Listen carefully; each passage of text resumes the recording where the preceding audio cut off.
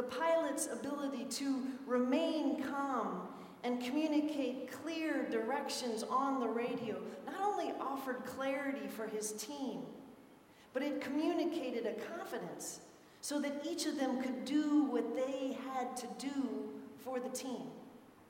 And this is why training and practicing emergency procedures over and over again is so very important before you go into combat. Because when all hell's breaking loose, the drill, 1, 2, 3, 4, that needs to surface reflexively. It's got to be like muscle memory. Because if the aircraft is going down, the pilot cannot afford to sound panicked. Voice control. The same principle is true for everyone. With practice, over time, we have a better response at the ready for even stressful situations. You've probably heard a version of this quote. It says, "Watch your thoughts, they become your words. And your words, they become your actions. And your actions, they become your habits. And your habits become your character. And ultimately, your character determines your destiny." More simply put, practice makes perfect. And after Jane Scott's celebration of life yesterday, I am particularly mindful of that amazing generation of those who came before us and built this church. In their day, especially for the ladies, if someone was rude, they did not retaliate in kind, but practice an appropriate public response, saying, "Well, bless your heart." Now, that may not have translated on the inside as something that was said on the outside, but they were demonstrating voice control, fully able to absorb a blow without sacrificing their own gracious identity. The rude guy, he did not win. So here we are in Christ the King Sunday, the last Sunday of the liturgical year, and we find Jesus on the cross. Think about that injustice. Think about the blow that he absorbed. The King of Kings and the Lord of Lords is given into the hands of mankind. And what do? A friend betrays him, public forces brutalize him, and criminals mock the Son of God. And as we read through Luke's account this year, when we get to the scene of his death, it comes as quite a shock, since we know the story of his birth. We remember Gabriel and the whole host of heavens that show up to deliver this unbelievable news about Jesus' identity and purpose. News that was better than this world deserved or had hoped for. And Gabriel assures those lowly shepherds, saying, "Do not be afraid, for see, I bring you good news of great joy for all the peoples. To you, born this day in the city of David, is a Savior, the Messiah, the Lord." So in this crucifixion scene, we know more about the identity of who hangs on the cross than those who were present. We know the story of Jesus' resurrection after his death. We know the high Christology of the Colossian lessons that we heard this morning, where it says that in him, the fullness of God was pleased to dwell. And through him, God was pleased to reconcile himself to all things, whether on earth or in heaven, by making peace through the blood of the cross. The cross was a costly self-offering. Who knew what the fully human yet fully divine Jesus understood about what hung in the balance as he endured such injustice? If nothing else, Jesus did know that he was the Father's beloved Son. He'd heard that divine voice tell him so at his baptism. And so, no matter the situation, even the shame of the cross, Jesus chose to be true to what he had practiced all his life: obedience to the Father's will.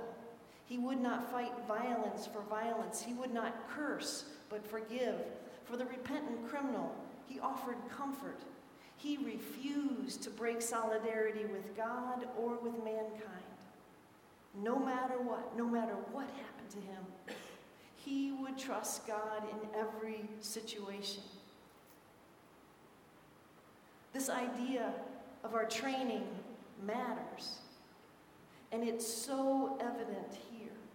3 times on the cross, Jesus is asked the same rhetorical question that he was asked in the wilderness during the temptations by Satan.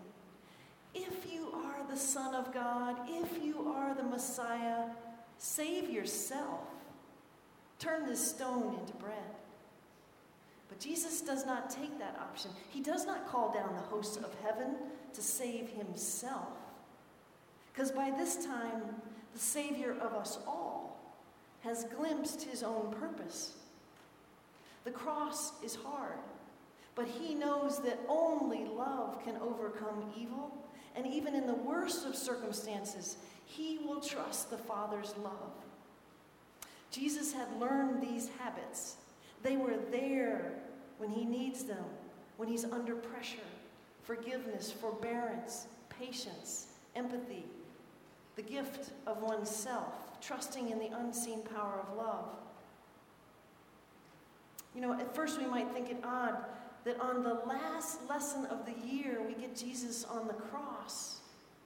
Why not a resurrection scene? Something with a happy ending. And perhaps it's because the cross was our Savior's final exam. His faithful response mattered because that is where evil and death were absorbed and transformed by the source of light and love. Transformed for each of us eternally. Plus, we're called to be like him, to grow up in our faith. Ultimately, the green season of Jesus' ministry, which we've just gone through, has taught us disciples, the way of love. And because of his faithfulness on the cross, our Lord is now alive and with us. He not only abides in us, but he is both our journey mate and the end zone. We know his practices of prayer and kindness, of listening and forgiving, of grace and generosity. And so if we know these practices, do we practice them enough that they become our habits under pressure? Yet there's only one Savior. We're not left alone to transform ourselves, much less the world. And I love the fact that in this scene, Jesus is hung between 2 criminals, one on his right and one on his left. They are us. One, almost right away, recognizes Jesus' identity, and he opens up. The other, hard and cynical, life has beat him up pretty good. But either way, Jesus came to save sinners. He came for all of us. And so I wonder, since Jesus had forgiven those who'd crucified him, Father, forgive them, for they know not what they do. Is it too far-fetched to think that his promise that today you will be with me in paradise might also include both of those criminals? This is a crazy kind of love. The kind that just might include all of us, big sinners and little sinners alike.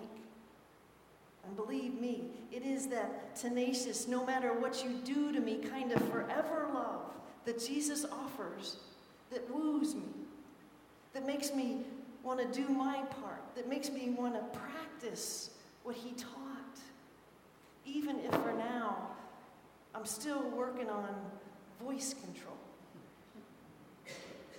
Amen.